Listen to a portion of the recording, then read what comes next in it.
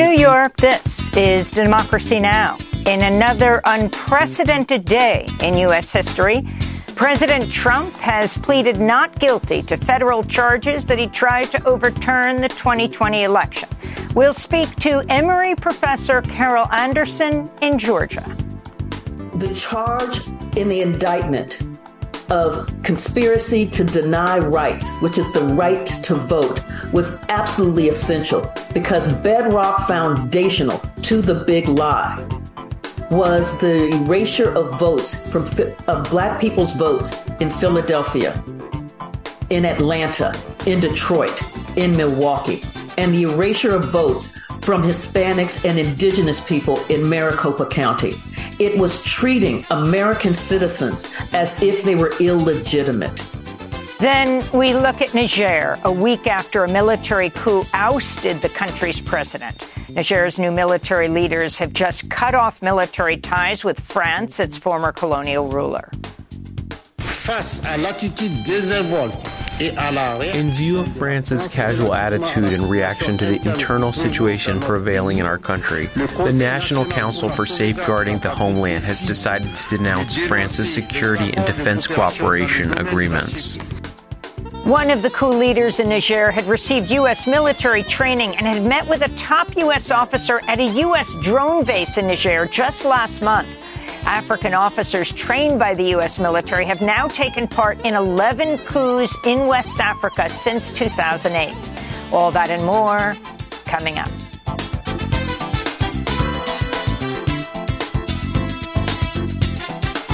Welcome to Democracy Now!, democracynow.org, The War and Peace Report. I'm Amy Goodman. Former President Donald Trump has pleaded not guilty to 4 felony charges over his efforts to overturn the 2020 presidential election. Trump entered the plea Thursday in the same federal district court in Washington, D.C., where more than 1,000 of his supporters have faced criminal charges over the January 6, 2021 attack on the Capitol. Prosecutors led by special counsel Jack Smith requested a speedy trial while Trump's legal team asked the magistrate judge for more time to review documents and evidence in the case.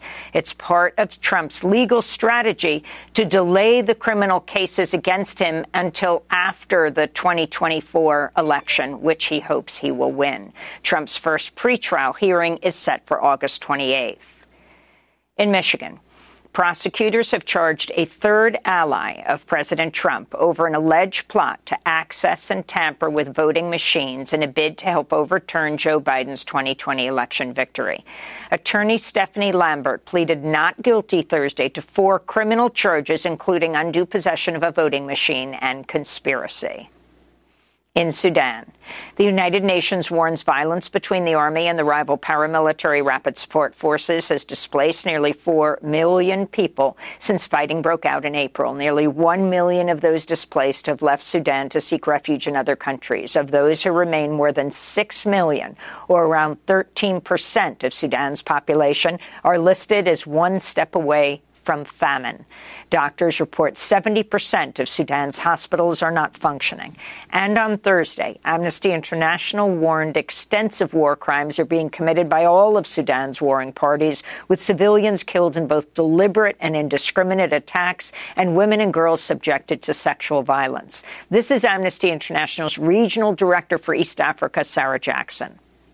The conflict in Sudan is not getting even nearly the kind of attention that the conflict in Ukraine has. The humanitarian response has not been to the same level as well, and nor has been the willingness of countries to receive Sudanese who need to flee.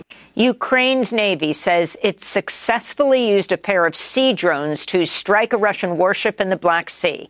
Grainy video shared on social media by Ukrainian officials appears to show one of the uncrewed vessels rapidly approaching an amphibious Russian landing ship before the feed cuts out. Ukraine says about 100 Russian sailors were aboard the warship when it was struck by high explosives, and that the ship was later seen listing to one side as it was towed back to port. Russia's defense ministry claims it thwarted the overnight attack. At the United Nations, U.S. Secretary of State Antony Blinken Thursday accused Russia of assaulting the global food food system, saying hunger must not be weaponized. Blinken's remarks came after Russia stepped up attacks on Ukraine's agriculture and port facilities in the Black Sea and on an inland port across the Danube River from Romania, where a Russian attack Wednesday destroyed nearly 40,000 tons of grain. What has Russia's response been to the world's distress and outrage? Bombing Ukrainian granaries, mining port entrances, threatening to attack any vessel in the Black Sea, no matter its flag, no matter its cargo. In the United Kingdom, 5 Greenpeace activists were arrested Thursday after climbing on the roof of Prime Minister Rishi Sunak's mansion in northern England and draping his home in black fabric with the words "No New Oil" painted in white. The peaceful action comes in response to Sunak's approval of over 100 new licenses for oil and gas drilling in the North Sea to maximize domestic extraction of fossil fuels. This is Alex Wilson from Greenpeace speaking from Sunak's mansion's roof. We're all here because Rishi Sunak has opened the door for a new drilling frenzy in the North Sea, while large parts of our world are literally on fire. This will be a disaster for the climate. It won't lower your energy bills. It's not going to boost our energy security. The only people that are going to profit from this at all are the big oil companies. So Rishi needs to pick a side. Oil profits or our future on a habitable planet. The International Rights of Nature Tribunal has found Mexico guilty of ecocide and ethnocide over the Mexican government's construction of a massive railway project running through the rainforest of the Yucatan Peninsula. The project, known as Tren Maya, has drawn grand opposition from local indigenous Maya communities, environmentalists, and archaeologists who say the railway will cause irreparable harm to biodiversity, sacred Mayan sites, and communities in the region. The rail project, spearheaded by the administration of President Andrés Manuel López Obrador, who claims it'll benefit tourism and expand access to transportation to local communities living in remote regions of southern Mexico. In immigration news, a federal appeals court is temporarily allowing the Biden administration to continue enforcing a measure that blocks migrants from seeking asylum at the southern border without first applying for protection in a country they pass through on their journey to the United States. A Ninth Circuit Court of Appeals panel ruled 2-1 in favor of Biden's asylum ban, saying the policy should remain in place while a lawsuit brought by immigration and human rights groups is resolved in court. Last month, the measure was deemed illegal by a separate federal court in California. A warning to our audience: the next stories contain descriptions and images of police violence. In Minnesota, family members of 33-year-old Ricky Cobb II are demanding justice after his killing by a state trooper during a traffic stop in Minneapolis Monday. 3 troopers pulled over Cobb for allegedly having his taillights off. They refused to tell him why he should exit his vehicle, which he declined to do. As they tried to force him to exit, the car takes off and one officer fires a fatal shot into the vehicle. The troopers, Ryan Londrigan, Brett Seide, and Garrett Erickson, have been placed on administrative leave. Minnesota Governor Tim Walz said he assured Cobb's family a thorough investigation would be undertaken. Cobb was a father of 5. In Mississippi, 6 white former police officers who called themselves the Goon Squad have pleaded guilty to raiding a home and torturing 2 black men earlier this year. The men were handcuffed, beaten, and sexually abused as officers shouted racial slurs. One of the victims, Michael Corey Jenkins, was shot through the mouth with a bullet, lacerating his tongue, breaking his jaw before shredding his neck. He was almost killed. Malik Shabazz, a lawyer for the 2 survivors, said the guilty pleas were, quote, historic for justice against rogue police torture and police brutality, and that all the defendants should expect to receive time behind bars when they're sentenced in November. Some of the guilty men could face life in prison. Meanwhile, in Louisiana, an ex-trooper was acquitted of violating the civil rights of black motorist Aaron Larry Bowman. Former trooper Jacob Brown struck Bowman at least 18 times as he was pinned to the ground and repeatedly said, "I'm not resisting." Florida Governor Ron DeSantis is drawing fire for his increasingly violent rhetoric on the campaign trail as he seeks the Republican Party's nomination for president. On Sunday, DeSantis told a crowd at a New Hampshire campaign event that members of Mexican drug cartels at the U.S.-Mexico border would be, quote, shot stone cold dead, unquote. The governor also said this about members of the federal bureaucracy. We're going to have all these deep state people, we're going to start slitting throats on day one. On Thursday, the union representing men's professional basketball players sounded the alarm over a $50,000 donation made by the Orlando Magic to a super PAC supporting DeSantis' campaign. The NBA Players Association said in a statement the Magic's donation does not represent player support for the recipient, unquote. The Orlando Magic is owned by the DeVos family, prominent Republicans whose ranks include Betsy DeVos, who served as education secretary under Donald Trump. Texas A&M University has agreed to pay $1 million to settle a lawsuit brought by a black journalism professor whose offer of a tenure-track position was rescinded after a conservative website highlighted her work on DEI, that's diversity, equity, and inclusion. Kathleen McElroy says Texas A&M's offer of tenure was reduced to a 5-year contract position amidst conservative backlash, and later further reduced to a 1-year appointment from which she could be terminated at any time.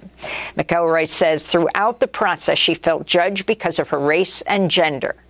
In January, a new Texas law is set to take effect, banning programs and training that promote diversity, equity, and inclusion. Texas A&M President M. Catherine Banks resigned in the wake of the scandal, calling the negative press it generated a distraction. This comes after another Texas A&M professor, opioid expert Joy Alonzo, was temporarily suspended after a student accused her of disparaging Texas Republican Lieutenant Governor Dan Patrick during a lecture. And in Tennessee, 2 black Democratic lawmakers who were expelled by a Republican supermajority from the Tennessee State House of Representatives have won re-election. Justin Pearson of Memphis and Justin Jones of Nashville were expelled in April for leading peaceful protests against gun violence inside the Tennessee General Assembly as thousands rallied to demand gun control in the wake of the Covenant Elementary School shooting in Nashville. Both lawmakers were quickly reappointed to their former seats ahead of Thursday's special elections when they were permanently reelected. This is State Representative Justin Jones speaking after his victory.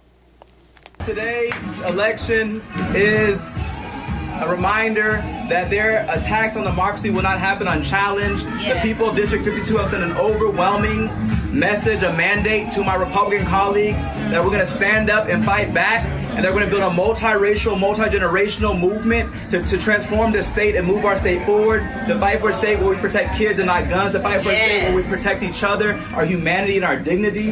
And so we treated this election seriously because we knew that they spent so much money trying to buy this election, but they could not beat people power. Yes. To see all our interviews with Justin Jones, go to democracynow.org. And those are some of the headlines. This is Democracy Now!, democracynow.org, the War and Peace Report. Coming up in another unprecedented day in U.S. history, President Trump pleads not guilty to federal charges that he tried to overturn the 2020 election. Stay with us.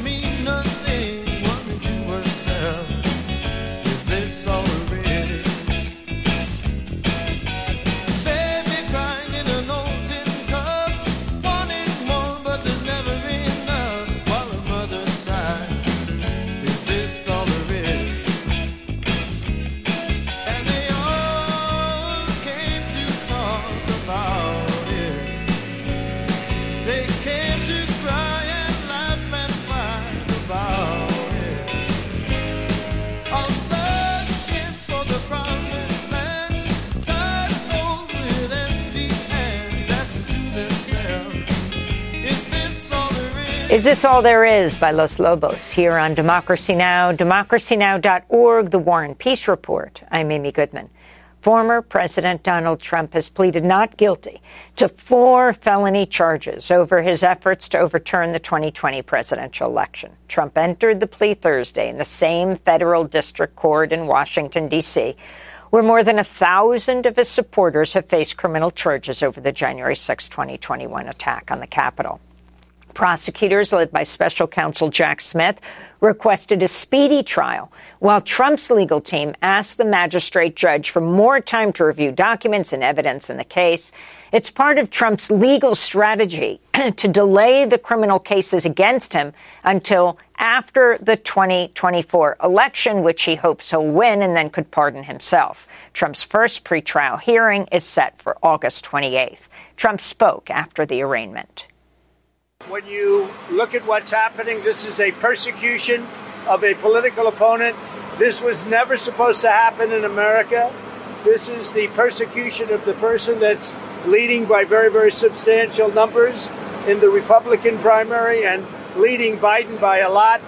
So if you can't beat him, you persecute him or you prosecute him. We can't let this happen in America. Going forward, the legal proceedings in this case will be presided over by U.S. District Judge Tanya Chutkan, an Obama appointee who has issued some of the toughest sentences for the January 6 rioters, often going beyond what the prosecutors ask for.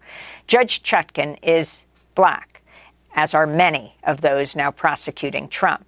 Manhattan DA Alvin Bragg, New York Attorney General Letitia James, Fulton County DA Fani Willis. They've all received racist threats. Meanwhile, the Fulton County Sheriff, Patrick Labatt, who's also black, said Tuesday the former president would not receive any special treatment if Trump's indicted in Georgia, where he's being investigated for election interference. Labatt said, quote, "It doesn't matter your status. We have mugshots ready for you." A key part of the election interference charges Trump faces relate to a Civil War-era rights law that protects the right of citizens to have their votes counted. For more, we go to Atlanta, where we're joined by Carol Anderson, professor at Emory University, author of many books, including One Person, No Vote, How Voter Suppression is Destroying Our Democracy. Professor, welcome back to Democracy Now! It's great to have you with us. First of all, why don't you just respond to the overall indictment and President Trump's appearance yesterday in the Washington, D.C. court, pleading not guilty? The indictment was a long time coming. And it reaffirmed the belief in the rule of law, which it looked like for so long that he would be able to once again escape the consequences, being held accountable for his assault on American democracy. And so seeing him there, watching the sketches as they were coming through, listening to the journalist talking about what was happening in that courtroom, it was like, finally. And so talk about what legal analysts are now describing as a very elegant, streamlined series of charges, only 4. They don't, by the way, include seditious conspiracy or insurrection.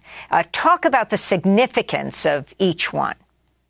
So what Jack Smith has laid out is the conspiracy to defraud the U.S. government, the conspiracy to basically subvert a political legal process for the United States. And the one that really attracts me is the conspiracy against rights, which is the right to vote, because underlying the big lie was the big lie of voter fraud. And that big lie of voter fraud was targeted at communities, at cities that have sizable Black and minority populations. And it was trying to delegitimize the votes of those American citizens. And so this is so streamlined because there are 6 in that indictment. There are 6 unindicted co-conspirators, but they're not on the charge itself. It is the United States of America versus Donald J. Trump. And so that's to make sure that this thing is clean, it's smooth. There are none of these pieces like we have with Mar-a-Lago, with multiple defendants, with classified documents, that this thing can go through. So the defense's claims of we're having an inordinate amount of discovery that we have to go through, of the documents and the witness testimonies that the prosecutor has amassed. So much of that they already have from the January 6th committee hearings. What's new, for instance, is Mike Pence, who went before the grand jury and told about his conversations with Trump. I want to talk about Georgia, where you are. You're a professor at Emory University in Atlanta. It was mentioned something like 48 times. Now, I'm talking about this federal indictment, not what's happening right now. I mean, a grand jury is meeting today, once again, in Atlanta, and those charges might come down any time from the DA, Fani Willis. But Georgia being mentioned 48 times in the federal indictment. And then, of course, Michigan mentioned scores of times as well. Talk about the significance of what happened in Georgia and how that relates to the federal issue. Yes. So Georgia was targeted hot, heavy, and hard by the Trump regime.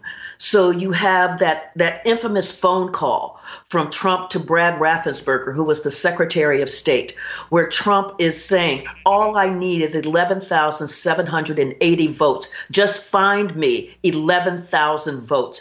And Raffensperger pushing back, saying, the data don't support that. We don't have those numbers. And Trump is just demanding that Raffensperger overturn the will of the voters here in Georgia and just conjure up some votes and plug a number in there that says that Trump won the 16 electoral college votes out of Georgia. When that didn't work, they also had the fake elector scheme, where you have the legal electors are already meeting in the state house as the law requires. Then the fake electors then sneak into the state house on December 14th.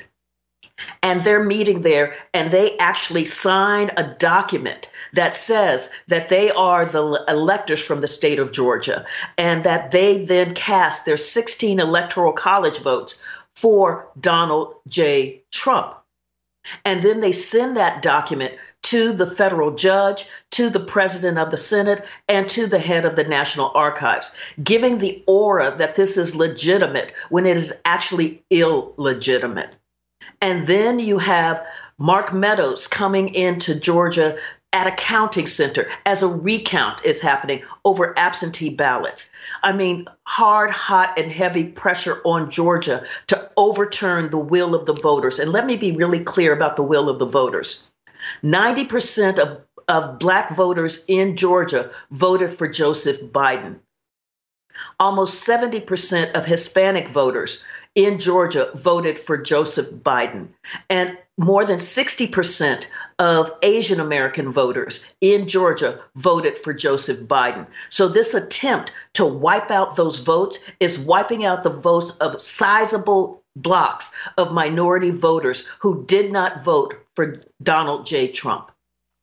I want to talk about the issue of violence, because Donald Trump's defenders are continually saying, I'm thinking of people like Kevin McCarthy, right, the House Speaker, saying he's just being accused of thought crimes, things he thought or said, and anyone can say or think things. But this is the Atlantic journalist Adam Serwer, who is pointing out on social media, the indictment makes clear that Donald Trump and his accomplices plan to seize power by force and then maintain that power through mass murder of American citizens by their own military. The indictment says this. Also on January 4th, when co-conspirator 2 acknowledged to the defendant's senior advisor that no court would support his proposal, the senior advisor told co-conspirator 2, you're going to cause riots in the streets. Co-conspirator 2 responded there had previously been points in the nation's history where violence was necessary to protect the republic. If you could respond to that, Professor Anderson. And also the significance, of course, of Mark Meadows, the chief of staff, who you just mentioned, who might well have flipped right now and be working with Jack Smith. Absolutely. So you have not only Eastman, but you also have Jeffrey Clark of the Department of Justice being warned that this attempt to override the election, overturn the will of the voters, would lead to folks being out in the streets, would lead to riots. And the response was, well, that's what the Insurrection Act is for. So there was a willingness to use the U.S. military against American citizens who are protesting for their rights, protesting, fighting for this democracy, protesting because the will of the voters had been overturned by a cabal of co-conspirators, a cabal who are in league with Donald J. Trump. And so that willingness to use violence to overturn democracy it just tells you how deeply embedded this drive was to keep him in power, and the disregard they had for the lives of American citizens who withstood a pandemic, a deadly pandemic, to go and vote, who understood that democracy was on the line and were willing to do what they needed to do.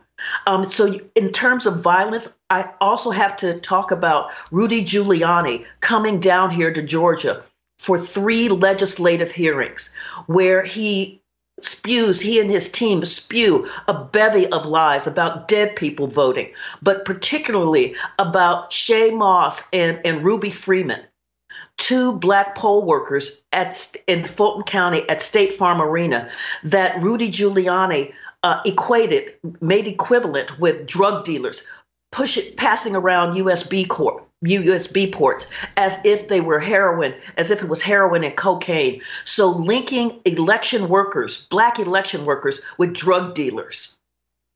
And then those 2 women receive enormous death threats that are so horrific that it causes Ruby Freeman, the FBI warns her that she has to leave her home for protection.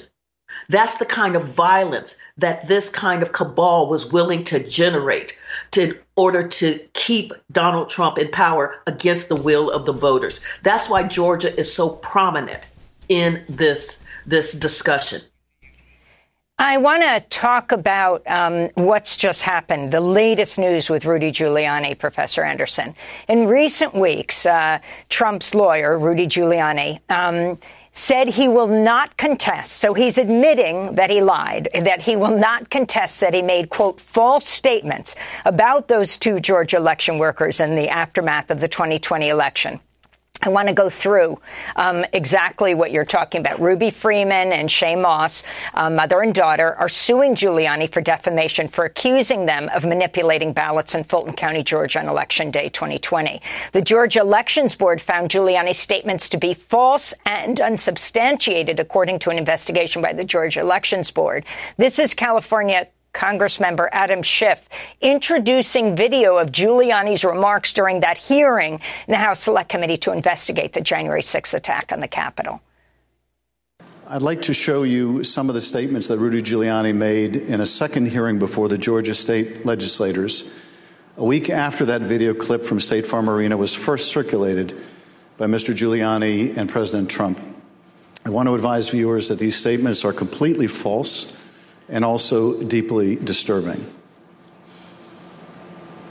Tape earlier in the day of Ruby Freeman and Shaye Freeman Moss and one other gentleman quite obviously surreptitiously passing around USB ports as if they're vials of heroin or cocaine. I mean, it's obvious to anyone who's a criminal investigator or prosecutor they are engaged in surreptitious illegal activity again that day. And that's a week ago, and they're still walking around Georgia lying. The black former Georgia state election worker that Giuliani is referring to also testified before the House Select Committee to investigate the January 6th attack. This is Shaye Moss being questioned by California Congressmember Adam Schiff. How did you first become aware that Rudy Giuliani, the president's lawyer, was accusing you and your mother of a crime?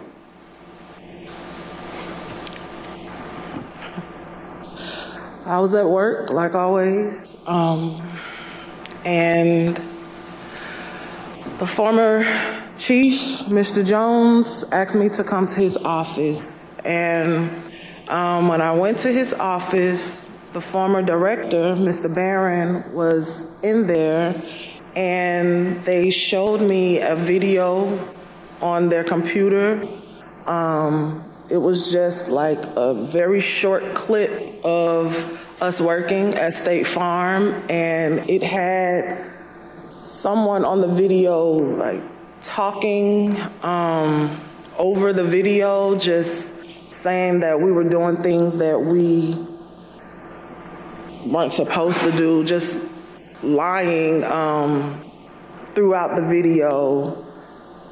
And that's when I first found out about it. In one of the videos we just watched, Mr. Giuliani accused you and your mother of passing some sort of USB drive to each other. What was your mom actually handing you on that video? A ginger mint. So there you have Shaye Moss. And the way their lives were turned upside down, Professor Anderson, I mean, men coming to their homes demanding they come out. Talk about the significance of this. And now it's shown that the tape is doctored and Giuliani is admitting that he lied. Right. So this is the kind of terror that is reminiscent of what happened during Reconstruction that led to the KKK Act that Trump is charged with. Because that kind of terror was the intimidation of Black people who were exercising their right to vote, the intimidation of Black people who believed that they were American citizens, the intimidation of Black people who were engaged in the electoral process. This is what was happening based on a lie, where Giuliani admits that he lied. Even worse, I have to say, is that these lies about election fraud, about massive rampant voter fraud, becomes the basis for the voter suppression laws that many states like Georgia then put in place. So you've got an incredible array of laws in place, pieces of those laws dealing with absentee ballots, dealing with drop boxes, dealing with mobile voting units, dealing with places like State Farm that Fulton County was able to use to deal with the fact that it had to close 90 polling places. And so this was a way to provide a way for people to be able to vote. So the state using Rudy Giuliani's big lie and Donald Trump's big lie to justify shutting down access to the ballot box to minority communities, because the vast number of drop boxes that were shut down after the passage of SB 202 were in the Atlanta metropolitan area. So it went from over 100 drop boxes to fewer than 25 drop boxes. And I wanted to ask you about the people involved in these cases. Those are bringing them, judging them. The judge in the new D.C. case is Black. That's U.S. District Judge Tanya Chutkan, Jamaican-American. Now, many of those prosecuting Trump are Black. Manhattan DA Alvin Bragg, New York AG Letitia James, Fulton County DA Fani Willis have all received racist threats. And then you have Patrick Labat, the Fulton County sheriff, saying he's going to get a mugshot if he's charged in our courts. Can you talk about the significance of this, and then particularly Fani Willis and Labat, who they are, since you're in Atlanta? So this is why you have this kind of massive pushback about Trump can't get a fair trial in D.C. He can't get a fair trial in Manhattan. He can't get a fair trial there, in Fulton County, because of the Blackness of those spaces, and because Black people and Black elected officials are seen as illegitimate. Think about Trump with birtherism, with Obama. That was an attack on Obama's legitimacy as an American citizen, legitimacy as an elected political official. When Blackness becomes illegitimate, so I think about Mo Brooks, the congressman out of Alabama, who said that if we only count the legal votes, then Trump would be in his second term. So those legal votes are white people's votes. The illegal votes are those from African Americans. And so therefore, folks like Fani Willis, folks like Judge Chutkan, folks like Tish James, folks like Alvin Bragg, they're not legal, they're not legitimate, so they can be discounted. So when you get a charge that says, I want to change a venue from D.C. to West Virginia, that is sending the signal about the illegitimacy of Black people as American citizens. This, again, is what happened after the Civil War, where the Ku Klux Klan rose up and said, these aren't American citizens. The 14th Amendment does not apply to them. The 15th Amendment does not apply to them. We can do to them whatever we want. And that's what you're seeing replicated here in the 21st century. So now, Professor Anderson, there's a lot being made of all Trump wants to do at this point. I mean, he's made history every time here, and now the third indictment. And we're expecting to see the fourth any day now with in Atlanta, is delay these trials so that if he were to become president, or he had an ally who became president, he could be pardoned. But a president can only pardon on federal crimes. You've got Fani Willis in Atlanta. That is not federal, that's state. So if you can talk about what we're about to see in Atlanta, the grand jury now meeting today. Yes, so one of the things that Fani Willis has been really clear on, she's like, we're ready to go. And so that means for me that an indictment is coming soon. And Fani Willis doesn't play. She does not play. And so you can expect to see a really crisp, clean trial with locked in evidence. And if he is convicted here in Georgia, if an indictment comes down and he is convicted, then it means that he won't be able to pardon himself. And so part of what I also want to push back on is the assumption that Trump will win the next election. He is I saw a recent poll that 63% of Americans do not like Donald Trump. And what that means then is that we have the power as American citizens to make sure that this man who attacked American democracy, who attacked the foundations of the rule of law, does not regain power and have the ability to insert himself in a place where we have an autocracy, where even the memory of a democracy will be abolished.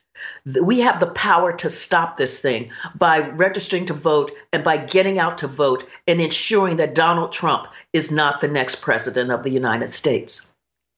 Carol Anderson, I want to thank you for being with us, professor at Emory University, author of many books, including One Person, No Vote, How Voter Suppression is Destroying Our Democracy. Coming up, we look at Niger. A week after a military coup ousted the country's president, one of the coup leaders in Niger has received U.S. military training, had met with a top U.S. officer at the U.S. drone base in Niger just last month. The U.S. trained officers involved with something like 11 coups in Africa over the last decade or so. Stay with us.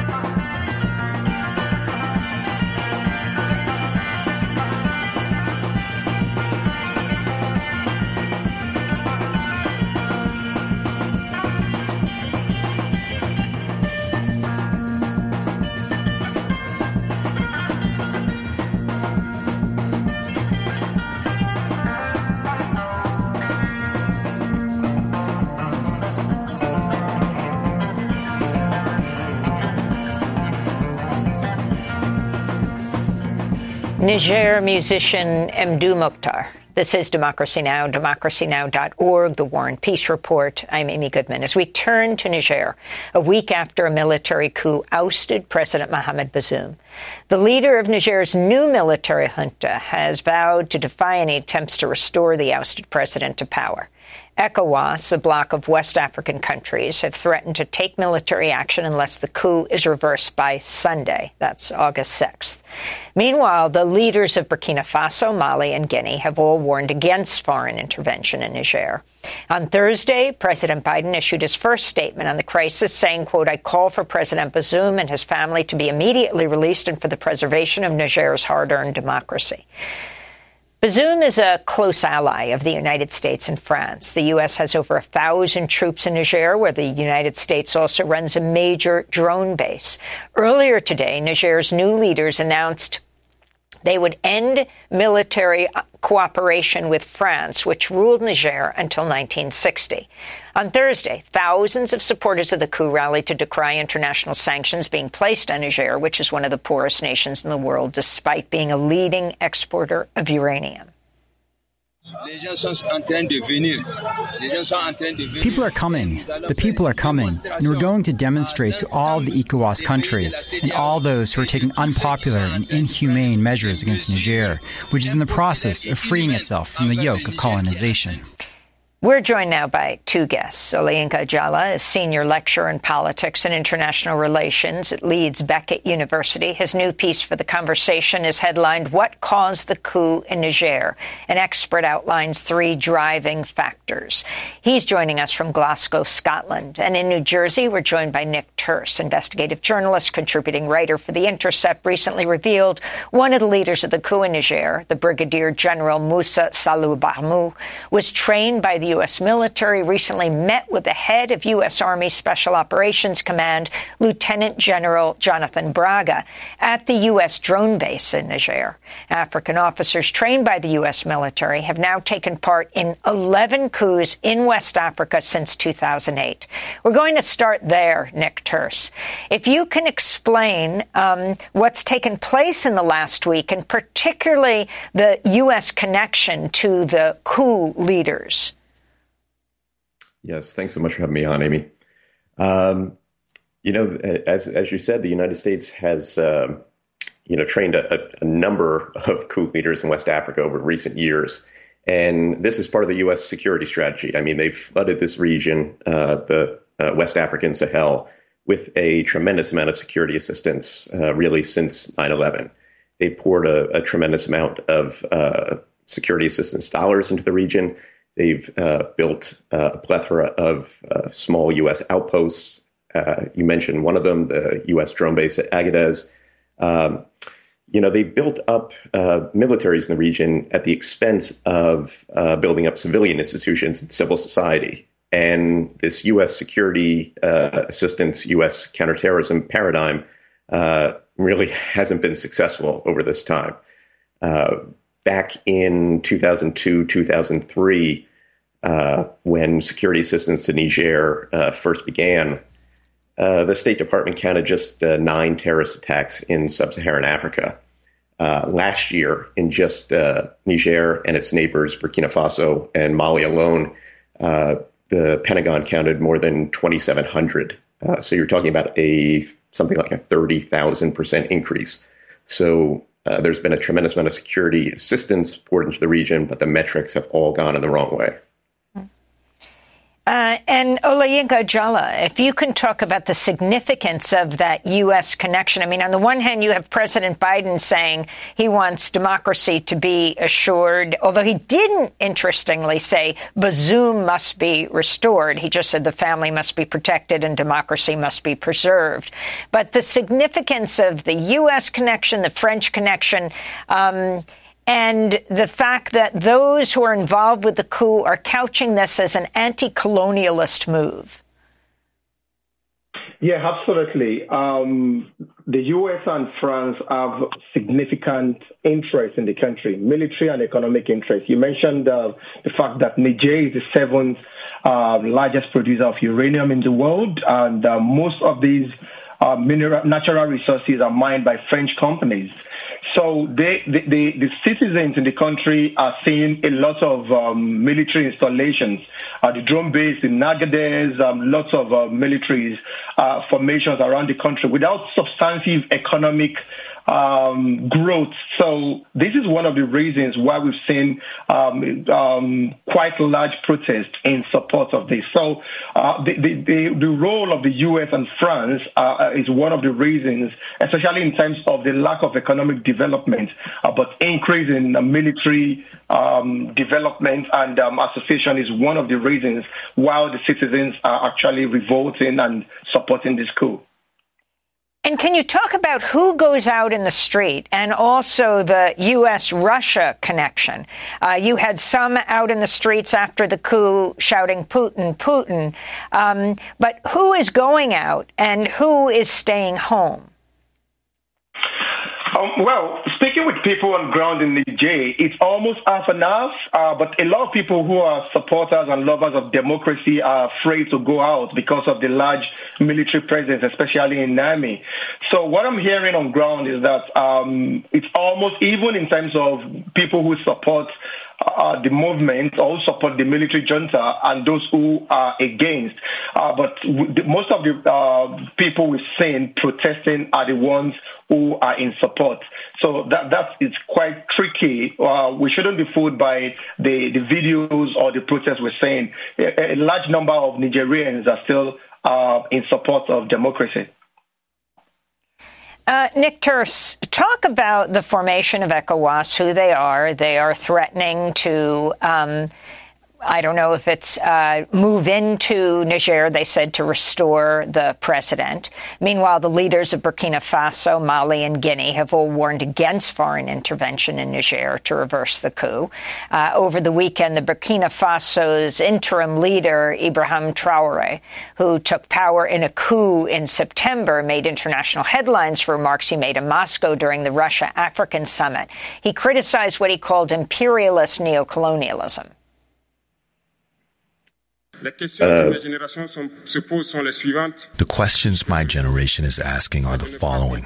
If I can summarize, it is that we do not understand how Africa, with so much wealth on our soil, with generous nature, water, sunshine and abundance, how Africa is today the poorest continent.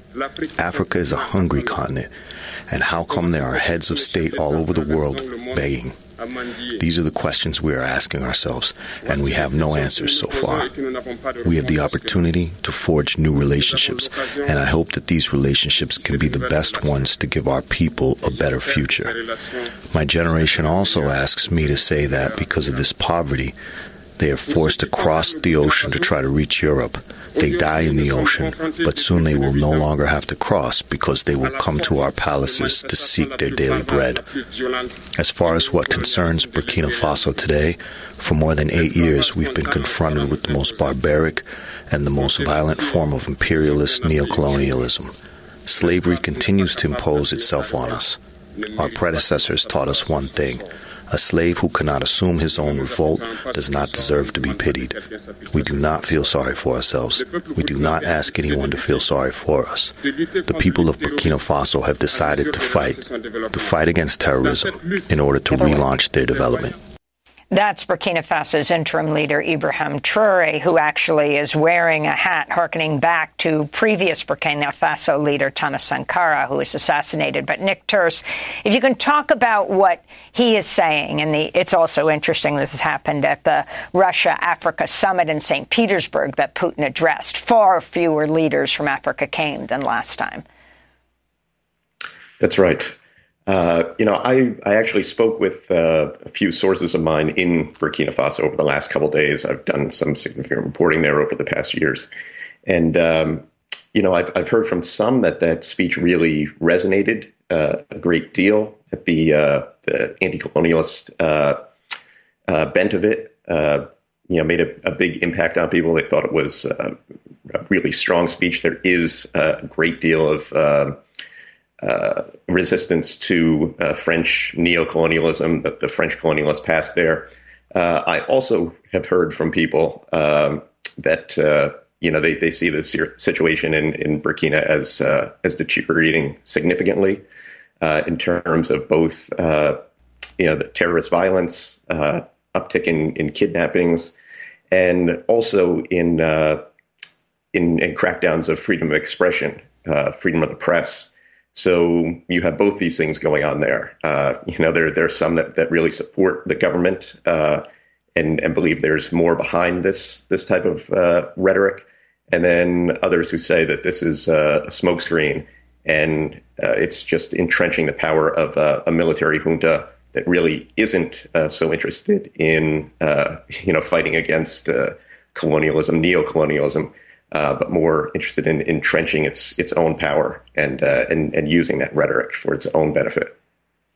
So if you can talk more about the U.S. training that goes on of African leaders, talk more about Secretary of State Blinken just having visited Niger and the significance of this drone base, where it's used, the one in Niger, how the U.S. uses it as a launching pad in the world. Yes, Airbase 201. It's located in Agadez, which is in the central north of the country, and this is really the linchpin of U.S. military outposts, which have proliferated over the last several years in West Africa. This is a surveillance hub. It's used for anti-terrorist activities. As you said, drones are launched from here, including armed drones, MQ-9 Reapers. So this is an exceptionally important base. It was built at a price tag of over $110 million and maintained each year at a price tag of about $20 to $30 million. So it's a significant facility.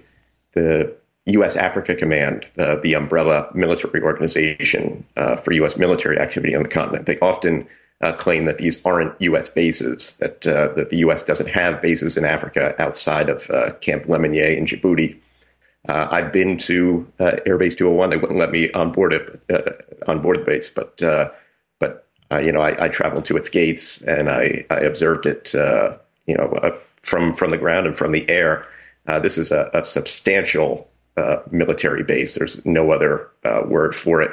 And I think the United States is now doing everything it can to make sure that it can continue operations there. You mentioned Secretary Blinken. He and the State Department as a whole tried to stay away, I think, from calling this a coup when it's quite obviously one. But I think they want to keep their options open. Once a coup is declared, the U.S. is supposed to stop most of its security assistance. There are ways around that. There are loopholes. I've reported recently that in neighboring Mali, where you have a U.S.-led junta there is still some trickle of security aid flowing. The United States finds a way when it needs to. But Niger is so central to the counterterrorism paradigm and security interests in the region. I think they'll do everything they can to keep Airbase 201 in action and as much U.S. military presence there as possible. And Olayinka Ajala, it's interesting that it's Guinea, Burkina Faso, and Mali that are warning against military intervention by ECOWAS. ECOWAS did not speak out in all of the cases of their coups. Do you think that has emboldened the junta in Niger to take over? And what would an ECOWAS intervention look like? And if you can talk about how ECOWAS has seen the African military alliance in Africa. Absolutely. That was what I mentioned in the piece, which I wrote earlier in the week, where I stated that one of the reasons for this coup was because ECOWAS did not really do anything significant to deter other countries from the militaries from other countries from taking power. So when the coups in Burkina Faso, Guinea, and Mali happened, there were a couple of sanctions issued against the military regime, but nothing further was done. But we need to put this in context. One reason why Niger is quite different, in addition to the the country being allied to the U.S., the France, it's also the fact that Niger has land border with 7 different African countries. So whatever happens in Niger impacts significantly on many countries in the Sahel and in West Africa. So this is why it is more of interest than the other 3 countries. I think in terms of what ECOWAS is trying to do, a delegation led by the former military president of Nigeria, Abdulsalami Abubakar, returned to ECOWAS headquarters this morning in Abuja without any significant progress. They didn't even see General Tiani throughout the visit. So this tells us that not a lot has been made in terms of progress or in persuading the junta to step down. There is a deadline of Sunday for them to hand over back power to Bazoum, or else they face military intervention or the use of force against them. We don't know how this is going to play out, but it is going to be very bloody. The spokesman for ECOWAS yesterday said this would be the very last option, but any military attack would be very significant because we've heard yesterday the leaders of the juntas in the other 3 countries have threatened to support Niger, and they stated that any attack on Niger will be an attack on them all. So ECOWAS have to tread very carefully because it's a very tricky situation for everyone. And the role of your country, Nigeria, Africa's most populous country, oil-rich nation, what it is threatening right now? Well, it's really interesting because Niger is a very important ally to Nigeria, especially in the fight against Boko Haram and Islamic State, West African province around the Lake Chad. So is an ally in Nigeria is very keen not to lose, especially in this fight, because the substantive gain have been made in the fight in the last couple of years, and they won't want these to be reversed. Also, in terms of the president of Nigeria, Bola Ahmed Tinubu, being the head of ECOWAS, he just assumed this post in the last few weeks, and is keen to put a mark because he's issued very strong statements against coup, not only in Niger but across the region. Interestingly, in his acceptance speech as the chairman of ECOWAS, he kept mentioning coup. Even before this happened. So this is in relation to what has happened in the other 3 countries, which I feel Nigeria felt it was a lost opportunity, because if more pressure had been put on either of these countries or all of these other 3 countries, perhaps this wouldn't have happened in Niger. And finally, Nick Turse, what do you think? As an American reporter on Africa, what is the American press and overall the press missing when it comes to understanding what's happening here and what can happen? Well, I think a lot of times we're missing deep context on this. One thing that really stood out to me, the Washington Post yesterday published an op-ed by the deposed head of state in Niger, President Bazoum. And, he talks about it being the last bastion of democracy in the Sahel. When I was there earlier this year, I did not find it the most democratic state. If you read State Department reports, you'll see that there are tremendous amounts of abuses of the citizenry there. The military that we've been backing for years has conducted a tremendous amount of atrocities. And this has built a great deal of ill will within the military itself and within the civilian population. And I think what's missing is that type of context, the understanding of what pumping all of this money into the security apparatus in the Sahel has meant for the people there. Well, we're going to have to leave it there. I thank you both so much for being with us, and we'll continue to follow things closely there in Niger. Nick Turse, investigative journalist, contributing writer for The Intercept. We will link to your recent pieces. Niger coup leader joins long line of U.S.-trained mutineers, as well as soldiers' mutiny in U.S.-allied Niger. And Olayinka Ajala, we thank you so much for being with us from Glasgow, senior lecturer in politics and international relations from Leeds Beckett University. And we will link to your piece, What Caused the Coup in Niger, an expert outlines 3 driving factors. I'm Amy Goodman. Thanks so much for joining us.